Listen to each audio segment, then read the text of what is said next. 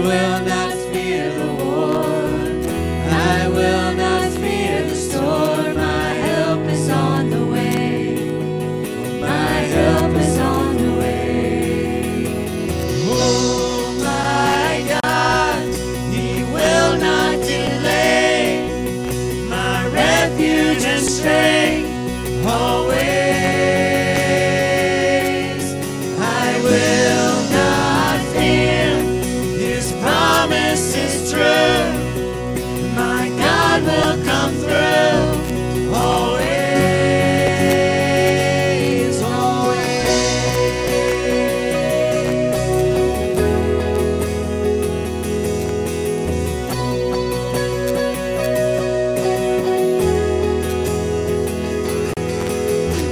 Trouble surrounds me, chaos abounding. My soul will rest in You. I will not fear the war. I will not fear the storm. My help is on the way. Oh, my help is on the way. Oh my God, He will not delay. My refuge and strength always. I will not fear. His promise is true, and my God will come through always.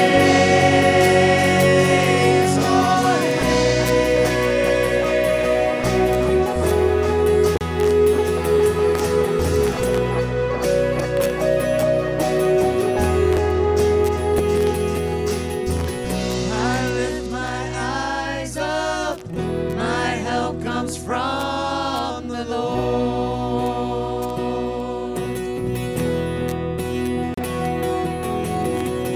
I lift my eyes up, my help comes from the Lord.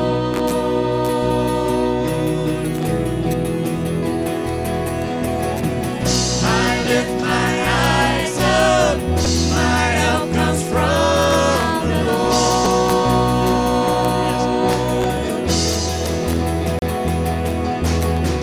I lift my eyes up, and my help comes from the Lord. From the Lord. Oh my God, He will not delay. He's my refuge and strength always. I will not fear. His promise is true.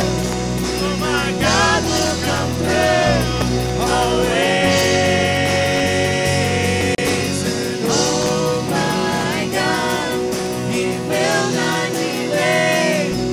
My refuge and strength always. I will not fear. His promise is true, and my God will come through always,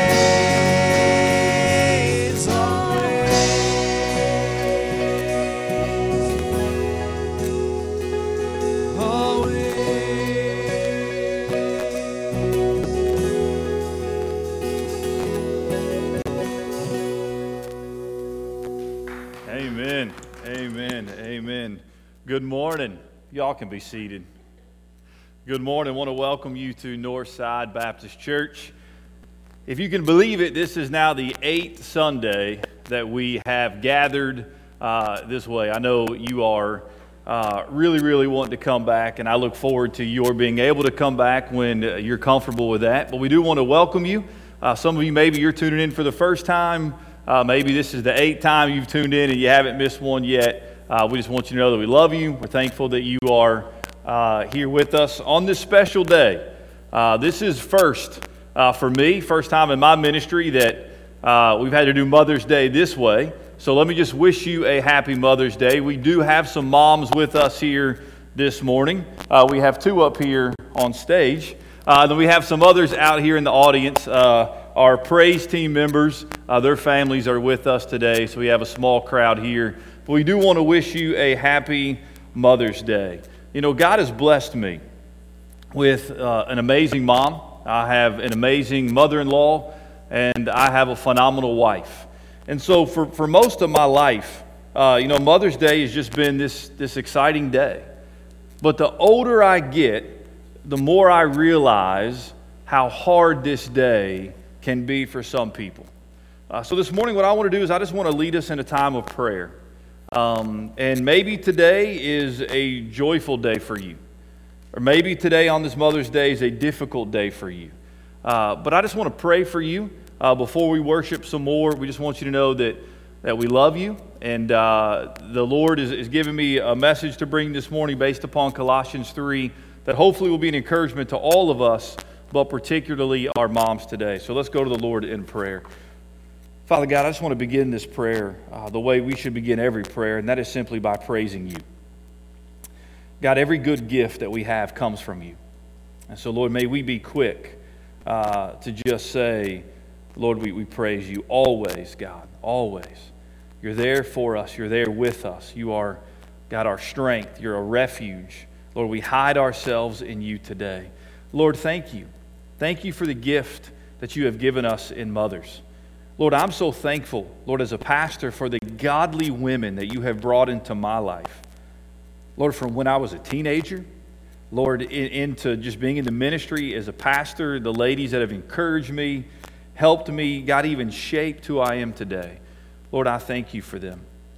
Lord, it is a great day. We set aside this day to honor our moms, but Lord, the reality is every day should be a day for us to express our appreciation and gratitude to them. Lord, at the same time, as I rejoice, Lord, my heart is also heavy today. Lord, because I understand that there are some who are listening, God, who grew up without a mother. Maybe she passed away at an early age, or maybe, God, she left the family. Lord, maybe they were an orphan. And Lord, so they've wrestled with that their whole life, of that void, God, in their life.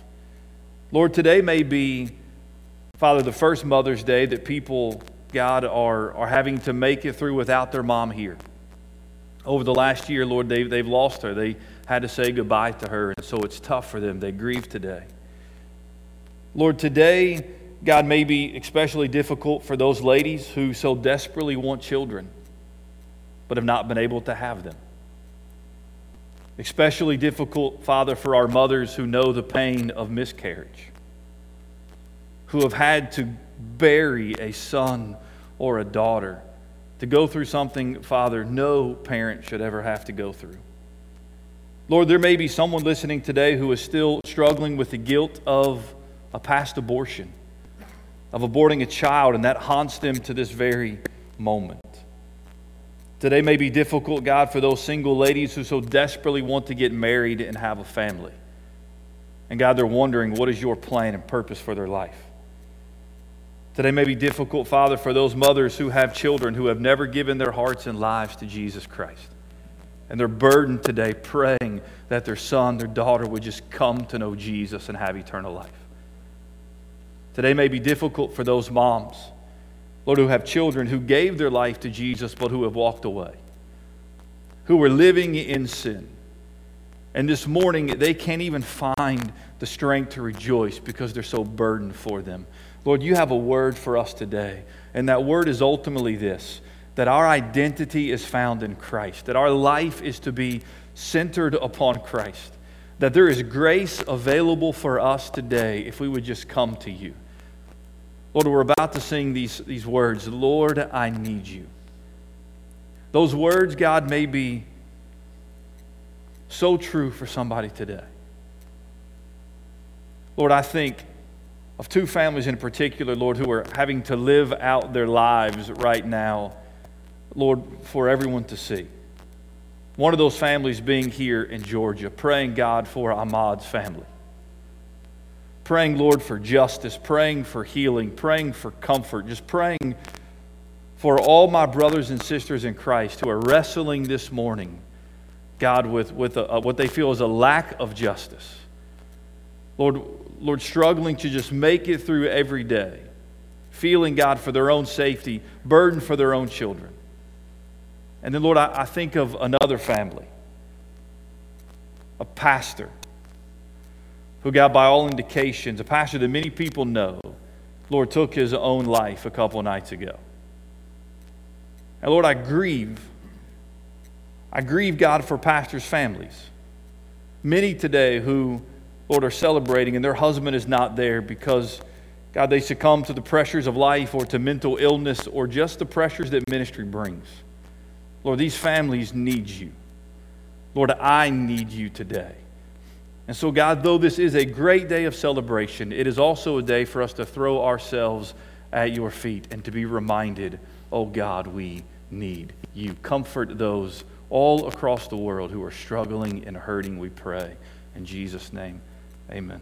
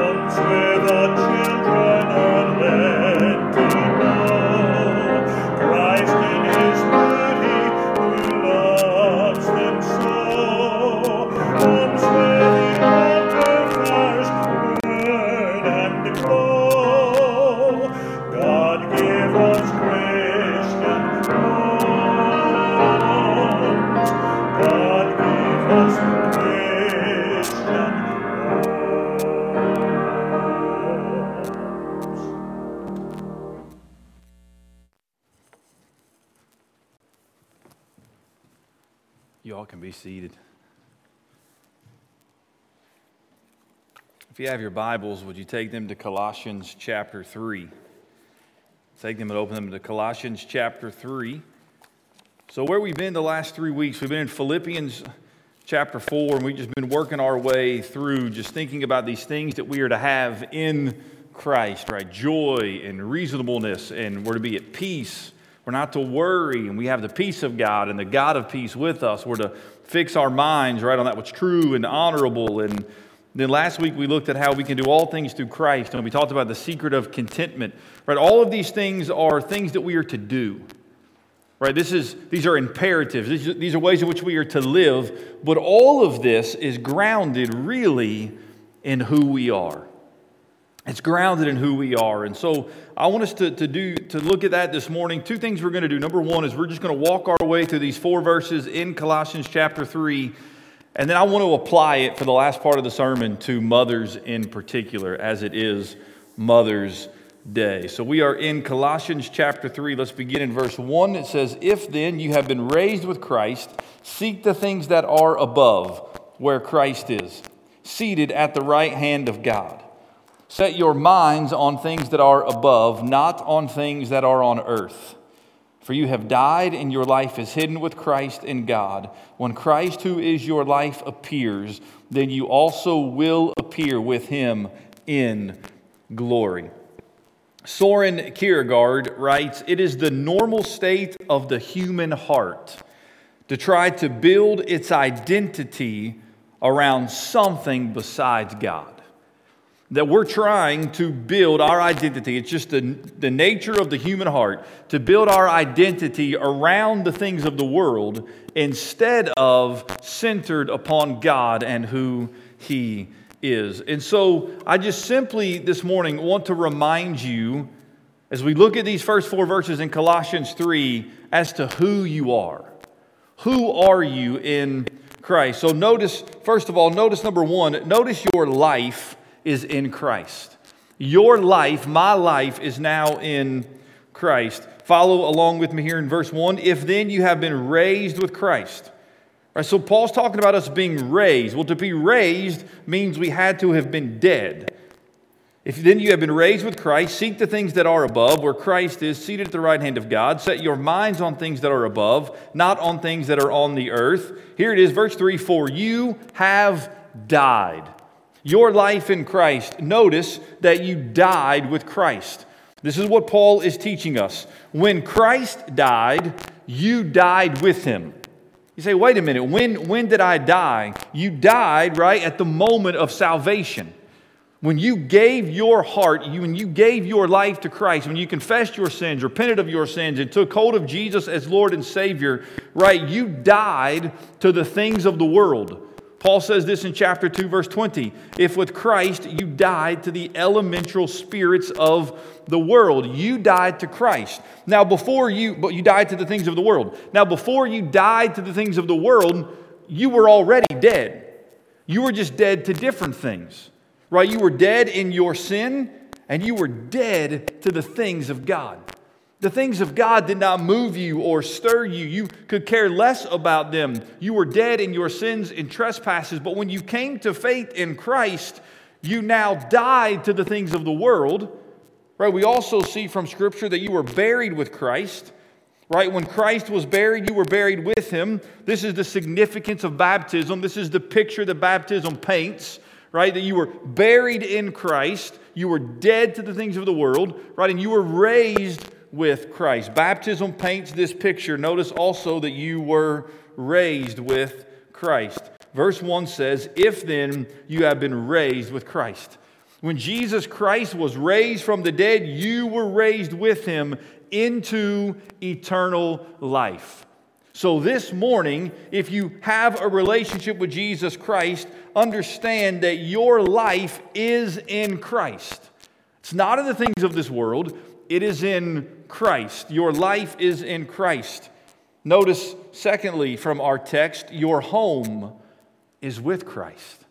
This is who you are. Your life is in Christ. Your home is with Christ. Look what he says there in verse 4.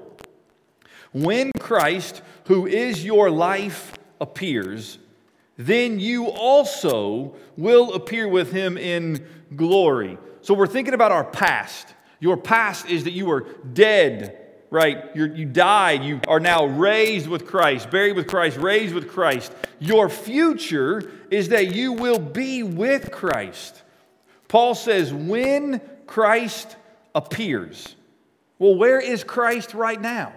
Well, verse 1 tells us, if then you have been raised with Christ, seek the things that are above where Christ is. Where is Christ? He is above, seated at the right hand of God.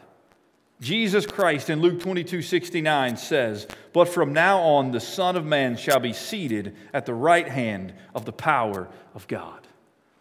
The Life Application Bible Commentary writes, Christ's seat at God's right hand reveals his power, his authority, and his position as both judge and advocate. Jesus Christ is at the right hand of God the Father, ruling and reigning as both judge and advocate. But a day is coming, Paul says, when he will appear. When Jesus Christ will come for us, he will appear, and look what he says, then you also will appear with him in glory. Let me remind you, Christian, that your home is not here. Your home is with Christ. That's where your home is. So this is your future. But notice one other thing. Notice your identity is in Christ. Look at verse 3. For you have died, and your life is hidden with Christ in God. When Christ ascended to the Father, he was now hidden from our sight. The disciples watched him ascend, and then he was gone from their sight. Paul is saying your life is now hidden with Christ. Christ is in you, and you are hidden in Christ.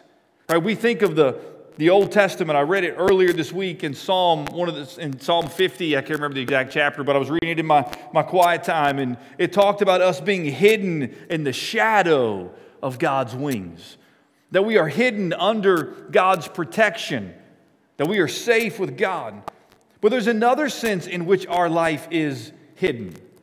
As a believer in Christ, you are now in Christ, and therefore your life is hidden from the world. What I mean by that is not that you're incognito, that you don't tell anybody that you're a Christian. What I mean by that is unbelievers will not understand why you and I follow Jesus. It makes no sense to them. It makes no sense to them that you would point your kids to Jesus and teach them that following God and loving Him with all your heart and loving your neighbor as yourself, like this is what life is about. They won't understand that. It makes no sense to them because they can't see. It's hidden from them. You and I are united to the Lord Jesus Christ, and all that He has done for you is now yours. I love what one author writes, clothed in our shame, crowned with our thorns, and exposed to the judgment of God that we deserve, Jesus is our hiding place. Outside of Christ, there is no safe place to hide, but being found in Christ, there is peace and safety. Rock of ages, cleft for me, let me hide myself in thee. Our identity is in Christ. Who we are determines how we live. Who we are, the fact that our life is in Christ, our home is with Christ, our identity is in Christ. This, who we are as children of God, determines then how we are to live our life. So before we apply this to moms, hear me very closely.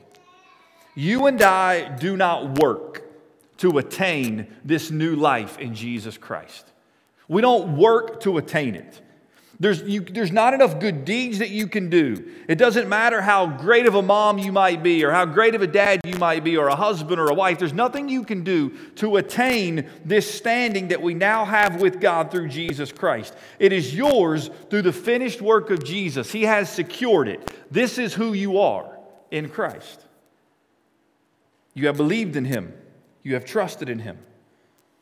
But what we now do is we work out the implications of this in our life.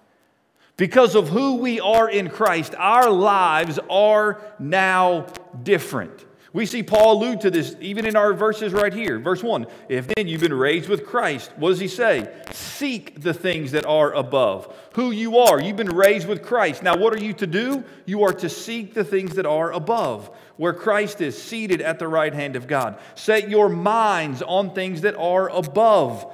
These are in the present tense. The idea is seek and keep on seeking Christ. Seek Him and keep on seeking Christ. Be persistent in your seeking. Know who you are and then live out that identity. So let me, for just a few minutes this morning, apply this reality to you as moms. Two things I want you to notice. Number one, I want you to notice that your identity is found in Christ. Man, the demands of mothers is awesome. Maybe even more so during these last 8 weeks in the midst of COVID-19. One person summarizing these demands writes this: these demands of moms include planning meals, grocery shopping, meal preparation, in the case of our family for finicky kids, right? Picky kids and even a husband. Shopping for clothes for the family, mending and washing and ironing, house cleaning, caring for the many other needs of the family, from the broken arm to the runny nose, from the fight with the kid next door to the quarrel with the boyfriend or girlfriend. Then there's the homework, right? For some of you, mom's taxi services, you take your kids to all of these different places. Man, being a mom is an unbelievable thing. You have unbelievable responsibilities, right? As I look around and see our moms in here, right? Unbelievable responsibilities, unbelievable demands. And maybe it is the greatest blessing that God has given us here on earth is being a mom and having a mom. But hear me. You can never make the main thing in your life the fact that you are a mom. It is an unbelievable gift, an unbelievable responsibility. Some of you maybe will even say it's a burden, as you're burdened for your kids. But you can never make that the main thing in your life. And what I mean by that is you can never make being a mom your identity. That is not ultimately who you are, a mom. Right? This is where you and I must apply Colossians 3 to our life. How we define ourselves, how we think of ourselves must be based upon how God sees us and how God defines us, and ultimately our identity is in Christ. Listen to Jen Wilkin. I love how she words this. She says, unsurprisingly, the question of where we find our identity is one of motive. It's one of motive. A mom whose love of her kids is motivated by their achievements or behavior has identity issues. If she has to raise the perfect child in order to feel at peace about her worth, her identity is misplaced. By asking motherhood to be her savior, she reveals not that she loves her kids too much, but that she loves them too little. And I love that. By asking motherhood to be her savior, she reveals not that she loves her kids too much, but too little. We must build our identity not on what we do, but on who we are. Who we are determines how we live. Now listen, we wear many hats. We have many different titles, but our identity can't be found in any of those. It's not found in motherhood or being a father or being a wife or being a husband or a son or a daughter or being a church member or in our jobs. It must be found in Christ. Now let me brag for a moment. You can't stop me, so I'll do it anyways. Let me just brag on my mom. My mom is watching, and my mom is amazing. My mom is a saint. If you can think of what a saint would be, man, my mom is a saint. My mom and dad, from a very early age in our life, taught us something that was so valuable. And it was simply this: remember who you are and who you belong to. My mom and my dad always instilled within us that our hope and our identity was found in God and who He made us to be. It was never to be found in them. So my mom is a saint, but my mom is not my Savior. My wife is phenomenal. She is the love of my life, but she is not my Savior. And I am not her Savior. And our kids are not our saviors. And the problem with so many people today, the world, I understand why, but even among Christians, the problem for so many of us is we have lost our identity. Instead of living for Christ, we're living for self, right? We're living in our own strength. We're trusting in our own righteousness. And when we begin to do this, we will always fail.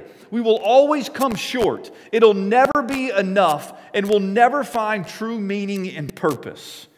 Our identity is to be built on Jesus Christ. So moms, what happens if you build your identity upon motherhood? Like if being a mother is the most important thing in your life, what happens? Well, a couple things could happen. What happens if you're building your life upon motherhood and as a mother you get things right? Like you look at your kids and man, they're perfect. You're doing an amazing job.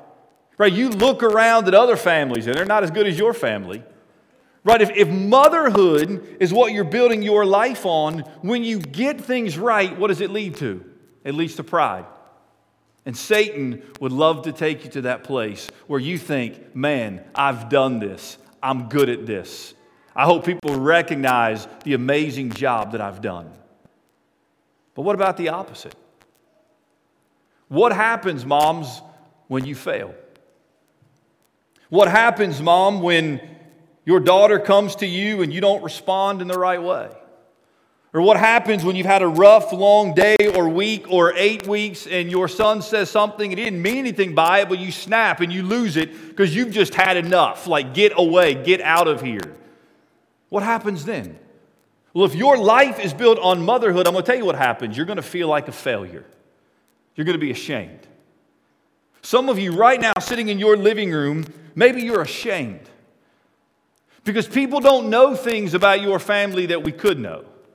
Like you sit there and you look at your kids and you see their struggles and you feel like a failure this morning because your family doesn't have it all together, and some of us, maybe we think you do. See, Satan not only wants to take you to a place of pride, but he would love to take you to a place of shame where you feel worthless, like you can't measure up. God possibly could not love you, forgive you, or even redeem the mess that you have made of your family and of your own life. Or what about you ladies who are sitting there? And so much pressure is placed upon you to get married. Like people are asking you, man, when are you going to get married? When are you going to get married? And maybe you want nothing more than to get married. But what happens if the will of God for your life is never to get married, but it's to be single? Look, we're making singleness and we've made it into this shameful thing, but yet that could be the will of God for you. If your identity is found that I've got to be a wife, and God says, no, my plan for you is to be single, you'll never find contentment in that. Or what about you moms who want nothing more than to hold a child in your arms? Like everybody, every time you gather with them, Thanksgiving, Christmas, 4th of July, whenever you get, like, man, have you kids yet? Are you pregnant yet? Right? You feel this pressure of having a family. What happens if you wrestle with infertility? What happens then? What happens is you feel that you have no meaning and no purpose and there's a void in your life. What happens when you wrestle with this is you begin to see adoption as a second, like a lesser than plan of God, because you think God's plan must be we have to have children of our own, which is an amazing blessing thing, but there are other possibilities like adoption. My point is we can't build our life upon whether we're a good mother or a good wife or a good husband or a good father. If your identity is found in motherhood, hear me, that places a burden on you and unrealistic expectations on your spouse and children that they simply can't live up to. Man, I've seen this.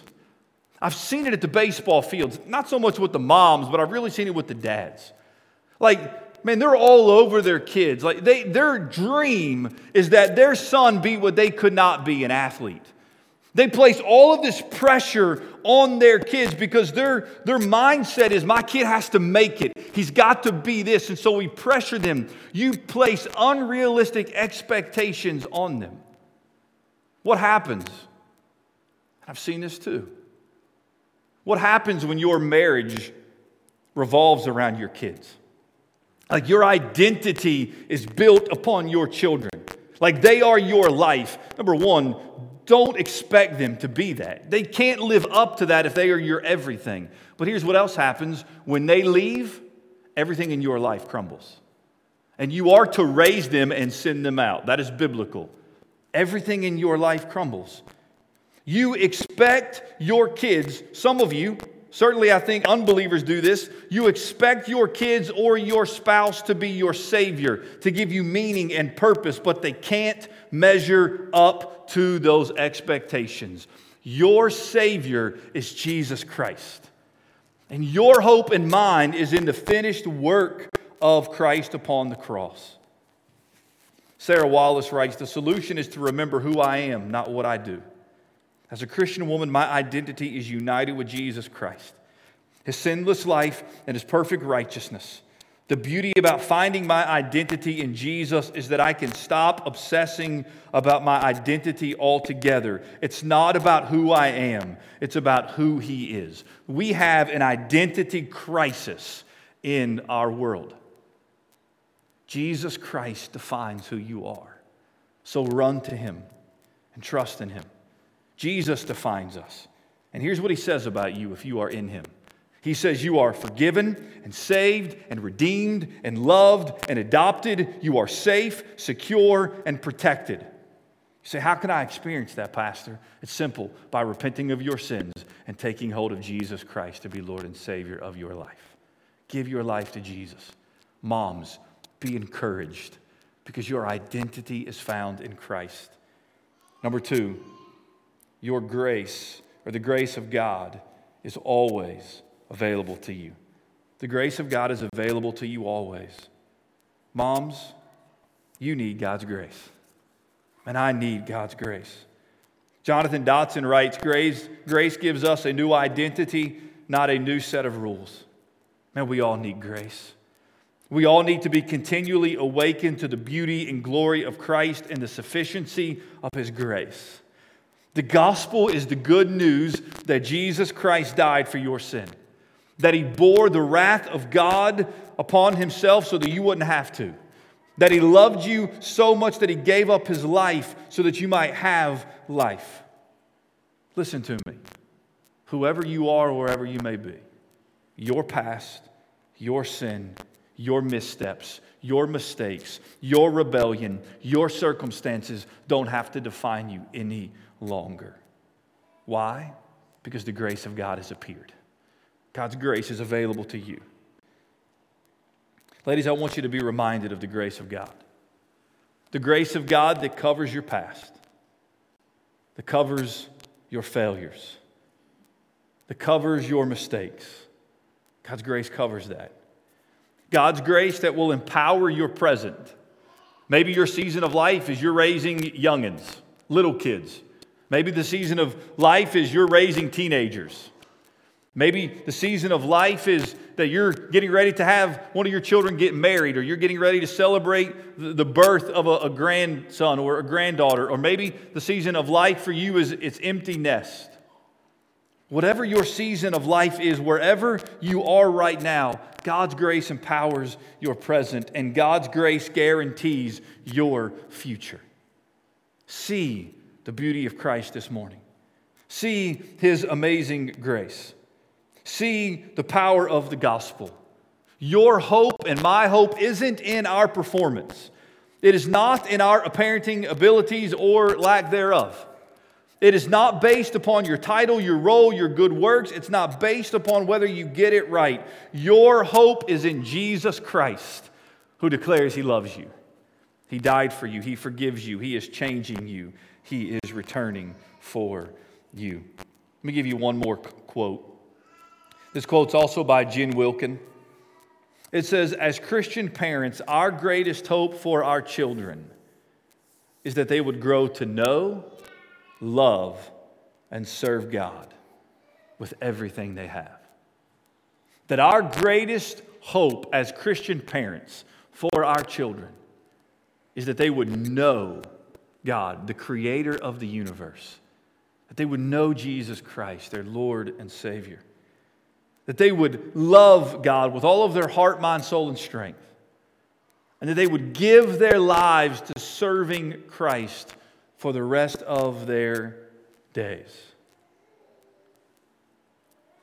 Listen, there are no perfect parents. There are no perfect moms out there. All of us, we've all made mistakes. We've all fallen short. And maybe you look back upon your life, man, and you have shame and regret. Maybe you're tempted to look back upon your parenting and think, man, I did a really good job, and to put pride in your abilities. There's a lot that you could give your life to, moms. But there is no greater cause than teaching your children to know, love, and serve God for the rest of their days. Listen, no one may ever know your name. The world may never hear of Helen Hornsby or Ryan Hornsby. The world may never know their names. But if all you do, moms, is point your kids to Jesus Christ, then you have lived your life well. Keep pointing your kids to Jesus. Keep reminding them that their identity, their hope is not in you, but it's in Jesus. And keep depending upon the grace of God for your life. Moms, thank you. Thank you. Thank you for loving your children well. Thank you for pointing them to Jesus. Thank you for hanging in there when things get tough. Thank you for being the rock so often in our families. Thank you. And be encouraged. Remember who you are. Your identity is in Christ. And know that His grace is always available for you. May the Lord continue to bless you and keep you. May He make His face to shine upon you. May He be gracious to you. May the Lord lift up His countenance upon you and give you peace. Thank you, moms. Thank you. Let's pray. Father God, and I want nothing more than for, Lord, the moms, the ladies who have been watching, Lord, to be encouraged this morning. Lord, maybe a lady or a mom has been watching and they have never put their faith in you, Jesus Christ. They've never trusted in you. And maybe their life is overwhelmed with grief and sorrow and shame and guilt. And they're feeling the weight of that this morning. Oh God, may they turn to you. May they trust in you. May they believe in you. Or maybe some moms are watching. God, maybe they're even here this morning with us and they're hurting. They're hurting because this is the first year without their mom. For them, Mother's Day is not this joyful occasion that so many people make it out to be. For them, there's a lot of pain. There's a lot of hurt. Lord, I just pray that they would experience your grace right now. Lord, maybe some of these moms are exhausted. Maybe they're exhausted. And God, I just pray that they will be reminded they can do all things through Christ who strengthens them. That God, you're the giver of every good gift. So Lord, whether it's one child at home or 10 children at home, Lord, you will sustain them and strengthen them. You bless them with their family. You will give them what they need to persevere, to keep seeking and to keep on seeking the face of God, to rest in who they are. Oh God, may they be encouraged. Father, for us as husbands or as sons or daughters, may we make sure that we encourage our moms today if they are still alive. May we give them a phone call or send them a text, or if we're able to visit them from a safe social distance, Lord, may we do that today. Lord, for anyone who is listening, who is watching, and who is struggling, Lord, all they need to say today is, Lord, I need you. And oh God, you will come. And they can find refuge and rest in the shadow of your wings. They can know that they are hidden in Christ. That is who they are. And if anyone does not know that, then, oh God, I pray that they would know that today. Lord, as Pastor BJ and I just think and we dialogue through this today, Lord, we just pray that it would be edifying to those who are listening. And God, again, I just say thank you. I am who I am today, God, because of the numerous number of ladies who stepped into my life, who prayed for me, who encouraged me, who loved me, who showed me what a godly wife, an example looked like. Lord, I would desire that in my wife. Lord, thank you for them. Lord, these ladies and these women, God, are so vital to the health and life of a church. So thank you for what they've done. And Lord, we just pray that they feel loved and honored today and that they would be encouraged. In Jesus' name we pray. Amen.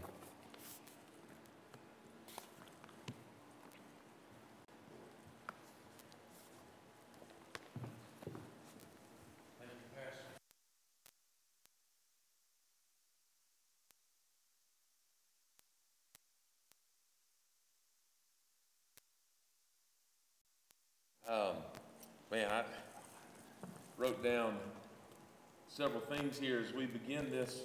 You know what? Let's press this power button here and see if that helps out a little bit. Start over. Yeah. So I'll start over. Happy Mother's Day, Pastor Aaron. Thank you. Yeah, but I wrote down several things that in this passage in Colossians. We were in Colossians 3, and I shouldn't have closed my Bible. Let's see how quickly I can find it again. But it says that you've been raised with Christ. If you go back just a few verses in chapter 2:20, it says, if you died with Christ. And it says, if we died with Christ, then we put to death all these things of the world. But if you've been raised to Christ, then we think about things above. And so there's this idea that there are things that we have died to in this world, but now there are things that we live to because of the power of the resurrection in Christ. And so as we walk through those things, I wrote down, just as part of application, two questions that I think help us set our minds on things above. And so if I am engaged in, is the right word argument in my household, or maybe just a good discussion in my household? And one of the questions that I have to ask is what I'm about to do or what I'm about to say, or does it really matter? Does it really matter if people hear me? Or maybe I'm going to post something or respond to something on social media. Does it really matter? Like even right now today, if what I'm about to share, is it going to make a positive influence on somebody's life? But I think there's even a better question, and that is it going to matter? Is what I'm doing going to matter? 10 years from now, will people remember that I've said this, or that I've done this, that I've accomplished this? Or will it matter for really eternity? Are the things I'm doing, do they matter in the short run, or what am I doing with my life that will matter for eternity? Yeah. And the things that matter for eternity, those are the things that we set our mind on. Those help us set our minds on things above. I already got a question in, or a statement. Being able to worship with you all is the highlight of my week. I'm already looking forward to next Sunday. God bless you. So that's fantastic. Thank you for sharing that with us.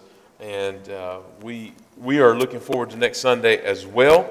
But yeah, I love being able to worship with our church family.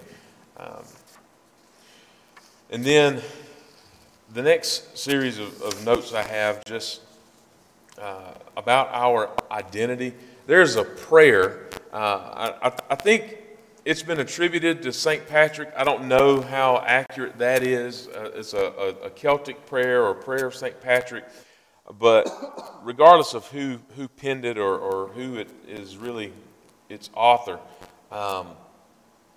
it's this. Christ be with me, Christ within me, Christ behind me and before me, Christ beside me, Christ to win me, Christ to comfort me and restore, Christ beneath me, Christ above me, Christ in hearts of all who know me, Christ in mouth of friend and stranger, Christ in quiet and in roar. And it's just simply Christ and Jesus in everything that I am and everything that I do. So I have a couple other questions here, but let me see. I'm trying to follow up. Oh, actually, that came in through a text message. So,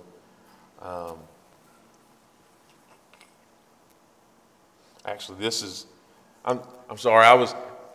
I'm getting a question from a student that doesn't have to really do with. It has a lot to do with God. This is. I mean, the question is, why did God reach out to us in the first place? And it doesn't necessarily have to do with this sermon topic, but. And so I'm sorry if I'm just a little distracted this morning. I thought it was a great question. Very good question. And so my answer to him was just, I think the simple answer is Romans 5:8. It's just because he loves us. That's right. And he loves us. Why does he love us? Well, because that's his essential nature. He is love. He is love. And so I don't know if anybody else was struggling with that this morning, but I wrote down this as we were talking about specifically as parents. What dreams do you have for your children? What dreams do you have for your children? And most of us would maybe say something like, well, safety, that they are healthy, a good education, a career, that they find a family, love, happiness. This thing is not cooperating this morning. I'm sorry. You're good, man. So, what kind of dreams do you have for your children? And a lot of us would answer that in that way. But then my question is, do your dreams for your children differ than those of unbelievers? Do your dreams as a Christian, your dreams for your children, are they different at all from the dreams that unbelievers would have for their children? And I think that they should, just like what you shared today. That our greatest hope is that they would know, that they would know God, and that they would help expand His kingdom. And so, I pray that we can do that. And then I wanted to just highlight a couple of things when it talks about our identity. Finding our identity in Christ, that's one of the things that we hope that as adults we begin to understand. It's certainly something that I've discussed with teenagers, is finding our identity in Christ, because adolescence is that time of life where we are really trying to find our identity. There's the questions that are asked. It's just, who are you? There was a band that sang that song. I think their name was Who. And it wasn't the World Health Organization. But, and so who was that band? Yes, who was that band that sang, Who Are You? Popularized by some TV show recently. But anyway, our identity in Christ. And that gives us, when we place our identity in Christ and not in the other things of this world, it gives us freedom. One of the freedoms it gives us is we're free from pleasing other people, because we think that people are thinking these things about us, and so we have to perform in order to meet their expectations, or meet the expectations that we think they have of us. And so my freedom is not in my intellect or my appearance. It's not in my job, in my wealth or status or popularity or success.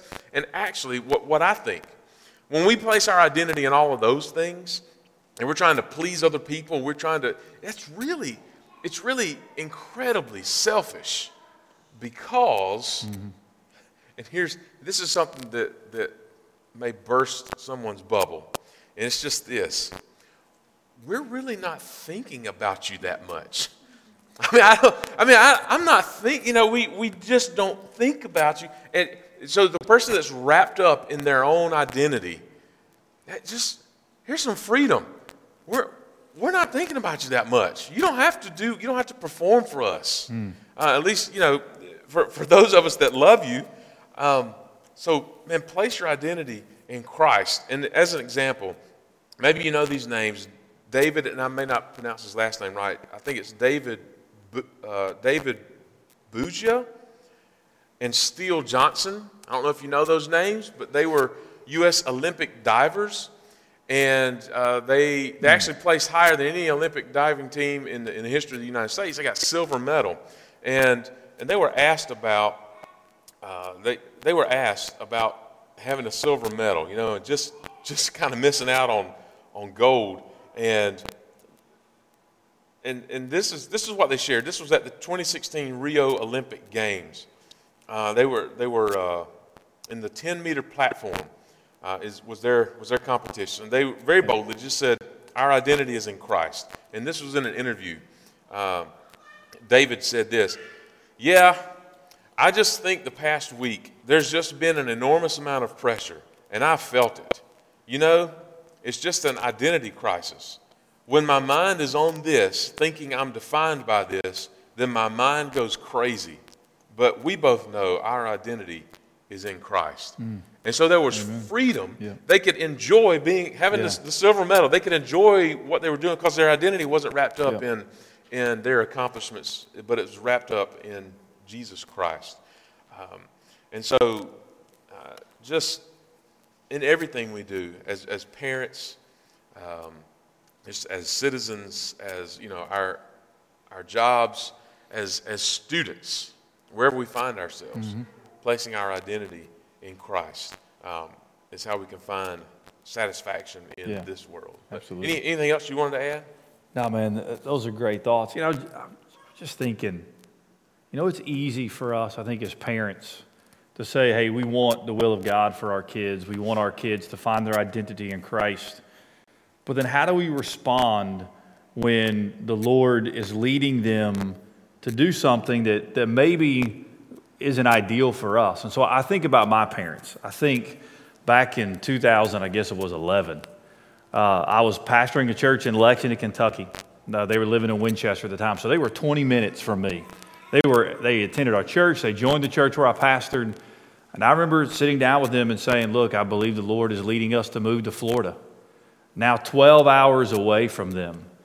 And I just remember how supportive they were. I was taking their grandson, Landon, who was 4 at the time, who they loved dearly, I was taking him away from them.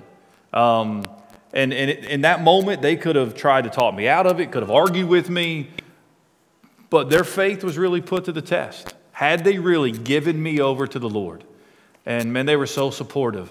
But I've heard other stories of moms who were not, who tried to talk their son out of following the will of God because it was going to take them too far away. And I think sometimes we just really have to look at our heart and to say, do I really want the will of God for them? Is this really about pointing them to Christ? Even if it takes them to the other side of the world, can I still rejoice that they're following Jesus? Or am I really just giving lip service to that? So just another thought I had.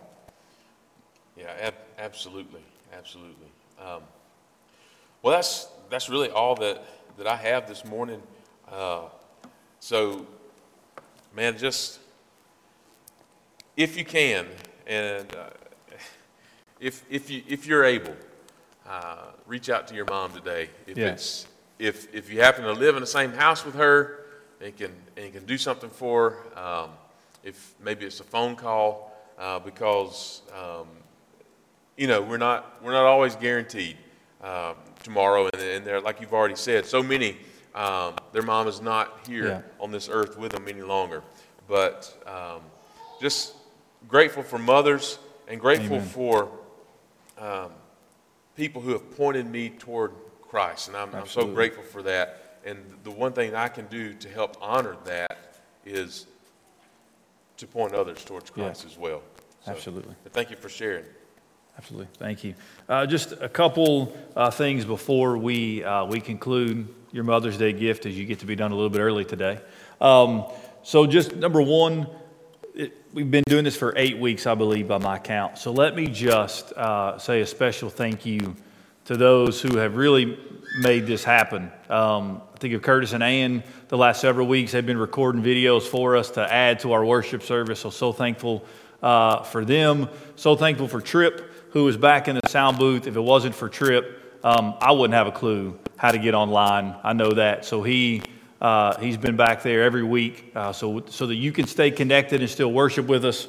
I think of Brian and Alexa, who've been so faithful to lead us in worship, Gina and Luke, who've been so faithful, Bill, Ethan, who is over there. Man, I just thank God for you guys and your willingness to come to lead us in worship. And then, of course, Pastor BJ, who has been amazing in this and so appreciative of him.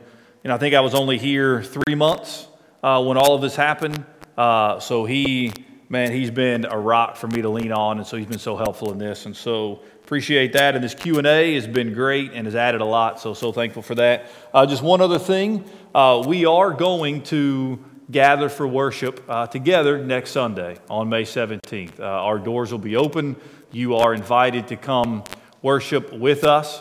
We are going to have one service.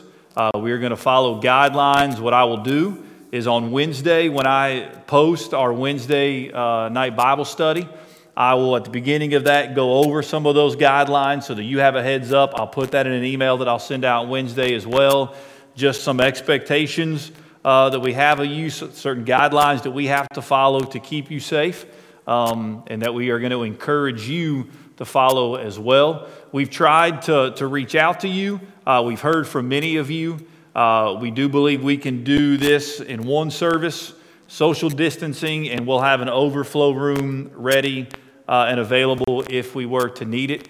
We know that many of you, based upon our results, I think it was like 34% of you said that you would not be back next week. We understand that. We respect that. We want you to return when you are comfortable. And maybe you're not comfortable the first week, but after you talk to some people who attend and you hear kind of what we were doing, you may feel more comfortable going forward. So we just want you to know when you are ready, when you're available, we're going to be here gathering together to worship. Again, I'll give you a lot more guidelines that we're going to follow on Wednesday. Do you have anything you want to add to that? I was just thinking maybe we should define what we mean by comfortable, because you probably do need to take the curlers out of your hair next week. You probably do need to slip on something besides your slippers pajamas. and your house coat. There you go. Yeah, that's right. There you go. Don't come too comfortable, right? Maybe take a cold shower instead of that second cup of coffee, because the bathrooms are very limited here. So, yeah, man, we're so excited about that, and can't wait to see more folks. It'll be a great day. One thing we are going to do is we are going to try to limit our service to 45 minutes to an hour, which means the Q&A, we'll cut that out because we know bathrooms are limited, and so we don't expect you to sit here for an hour and a half when you can't really use the bathroom. So we'll try to be mindful of you there. Yeah, and we are going to try to do something special for our graduates. Yes. Yeah. So next week may go over 45 minutes because we're going to honor our graduates, but we will continue to do the live stream. We'll put a lot of time and effort into that so you can continue to watch from your pajamas with the curlers and all that if you would like, but you can also join us next Sunday. Continue to be safe, be mindful of those around you, and just do me a favor, and just be encouraging. There's a lot of negativity out there. Don't add to that. Be positive, be mindful, be respectful of others that may think differently than you. Just love on them in Jesus, and let's build each other up this week. Let's close with a word of prayer. Father, you are good, you are loving, you are gracious, you are kind, you are worthy of our praise, and our praise, Lord, isn't even enough. You are worthy of so much more than that, but you ask us to come and to praise you, and Lord, we have done that for these last 8 weeks in a very modified way. And Lord, I pray that even though it hasn't been what we wanted, that it has still been good and it's been edifying. And Lord, you've used this time in our lives to draw us closer to Christ, to show us what really matters. Maybe, Lord, even to show us our sin, where we're trusting in ourselves instead of you. Lord, I know that from my getting out this week that people are starting to venture out more. People are starting to get into restaurants, and more people are entering into the stores. And Lord, I know that that's concerning to a lot of people. And so, Lord, we just, at the end of the day, God, we have to put our faith and trust in you. We know that at some point the world's got to open back up, that these businesses have to reopen their doors, that people need to make money. And so, Lord, just help us to be wise and mindful of that. Lord, as we gather next week, Lord, I might be comfortable walking up and shaking somebody's hand or hugging somebody's neck, but it isn't about me. I'm to consider others more important than myself. I'm to be thinking about what they're comfortable with. And so, Lord, help us as we go through this week, as we go through these next several weeks and months, to really be mindful of others, to respect them. And Lord, may we be a people who don't live in fear, but who live by faith, but also who want to be wise and mindful of other people. God, again, we just thank you for our moms. What a blessing they are. We pray for them. And again, Lord, we just lift up those, God, even at this moment, who are just having a hard time smiling today because of their grief. Lord, comfort them, and may they know that they are loved by the sovereign God of the universe, that you love them. It's hard for us to wrap our minds around that, but you do. And you demonstrated that love in that while we were yet sinners, you died for us. You love us right where we are. And God, you're transforming us. And so we thank you for that. God, again, thank you for all those who have worked very tirelessly and diligently over these last 8 weeks, whether it's doing a Zoom Sunday school class, loving on our kids from a distance, or enabling a worship service to go forward. Lord, we thank you for them, and we just pray for them. In Jesus' name we pray. Amen.